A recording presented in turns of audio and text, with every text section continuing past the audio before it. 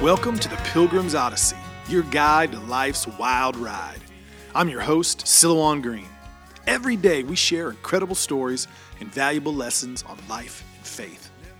Thanks for tuning in, and make sure to share this Odyssey with your friends and neighbors so all of us, together, can let our light shine.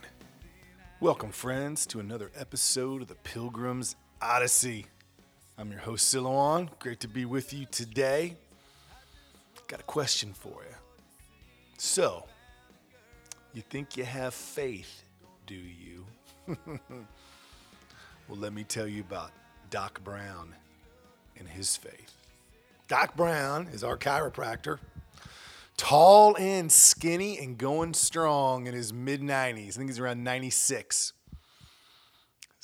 3 days a week he comes into work, working on whoever shows up. Full of stories. It's in World War II. 19 years old. And he went off to serve in World War II. Now, while he was waiting for his orders after he joined the military, he was working in a factory. Because that's what they did back then. They didn't sit around, they worked. In this factory, he had some friends in there. He's a young man thinking about what young man will think about. And he asked a friend, he goes, hey, you know any good-looking girls who work up front? Well, his friend said, well, it just so happens I do. And so he went up front with his friend where there were some girls. And he saw a young lady named Elva. Well, Jim saw Elva, and he knew that was the girl that he wanted to talk to. So he walked up to her, put out his hand, and said, my name is Jim Brown. I'm going to get to know you. Now, how do I know that? Because my wife was seeing Doc Brown the other day, and they were talking, and it came up about his wife, and my wife wanted to know how they met, and Jim told her that story. It also came up how she had died. She's been dead for some time now. It was cancer. When Doc Brown talks about it, he gets a little angry because he blamed the doctors. Said they had made some mistakes. They hadn't found it soon enough. They hadn't done the right things. And that was one of the reasons that now, for so many years, he's lived alone. Now, I had never really talked to him about it. And I know my wife sort of knew a little bit, but hadn't really talked to him a lot about it. And I think for a lot of reasons, the times that we're in now, and the relationship that she has with Doc Brown, she's been going there for years, since she was a little girl. She had a question to ask him. It's a hard question to ask. You see, Doc Brown, if you knew him, you can't see him. You can't go to an appointment with him without him telling you how much God can do, how God can do anything, how we need to pray more, how we need to have deeper faith. He's got gospel music playing over the speakers. He's got religious tracts sitting on the table. There's a Bible. He is not afraid to talk about his faith to anyone. Yet, as my wife saw him there getting angry about his wife dying, he had to ask. He said, Doc Brown, she said, you've got all this faith that God can do anything. How did you feel when your wife died? Now, Doc Brown got like Doc Brown can get. He got very serious. And he looked at her and he said, I was mad. I was fuming mad. I told God, you did me wrong. At one point, he's talking out loud and he's telling God how angry he is. And he tells my wife that I looked up in heaven and I said to God, I'm not going to tell anyone about you anymore. I'm not going to share your gospel. You did me wrong. And then in that moment, he said he heard a voice. As clearly as he was talking to my wife then. And the voice said to him, I let her die to test your faith. Chew on that for a second, listener. Friend. I let her die to test your faith. Now I'm going to go back to what I the beginning of this little story. So you think you've got faith? How strong is your faith? You hear something like that. You hear Doc Brown talking about his faith and what he went through and how he felt and what he heard. Makes a verse like Romans 8:28 have a little bit more meaning, don't it? Makes you think. What's that say in Romans 8:28? And we know that all things work together for good to them that love God, to them who are called according to his purpose. Think about that. Think about what that verse means.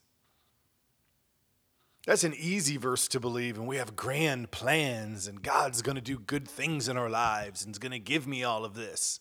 Well, that's easy to believe. Oh, God is like a little Santa, and he's bringing me all these good things.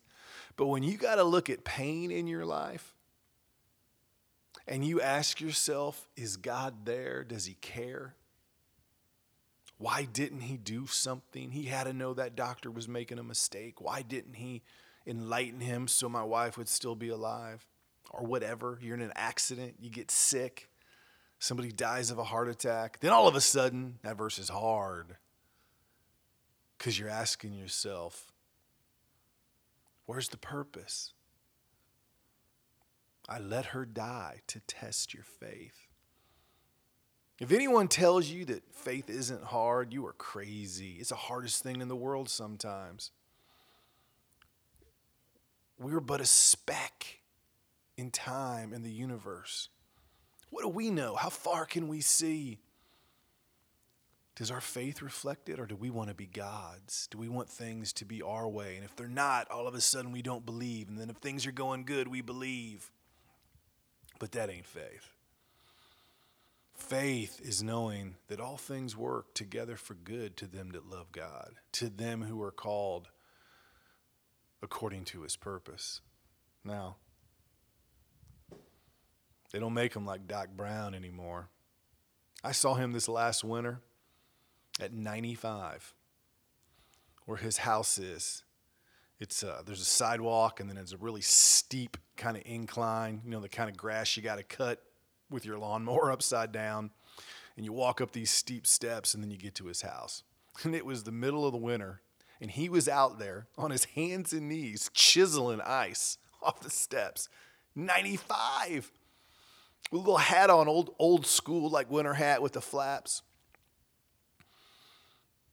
And then when he was done, he walks up those steps and he goes into the little house that's his office. It says James Brown, chiropractor, to work on people like he'd been doing for, 60 years probably. When you meet somebody like him, and there's still some of them left out there, lean in. Listen to him. Hold on. So you never forget what you've learned from these people at a time that you got up and you worked.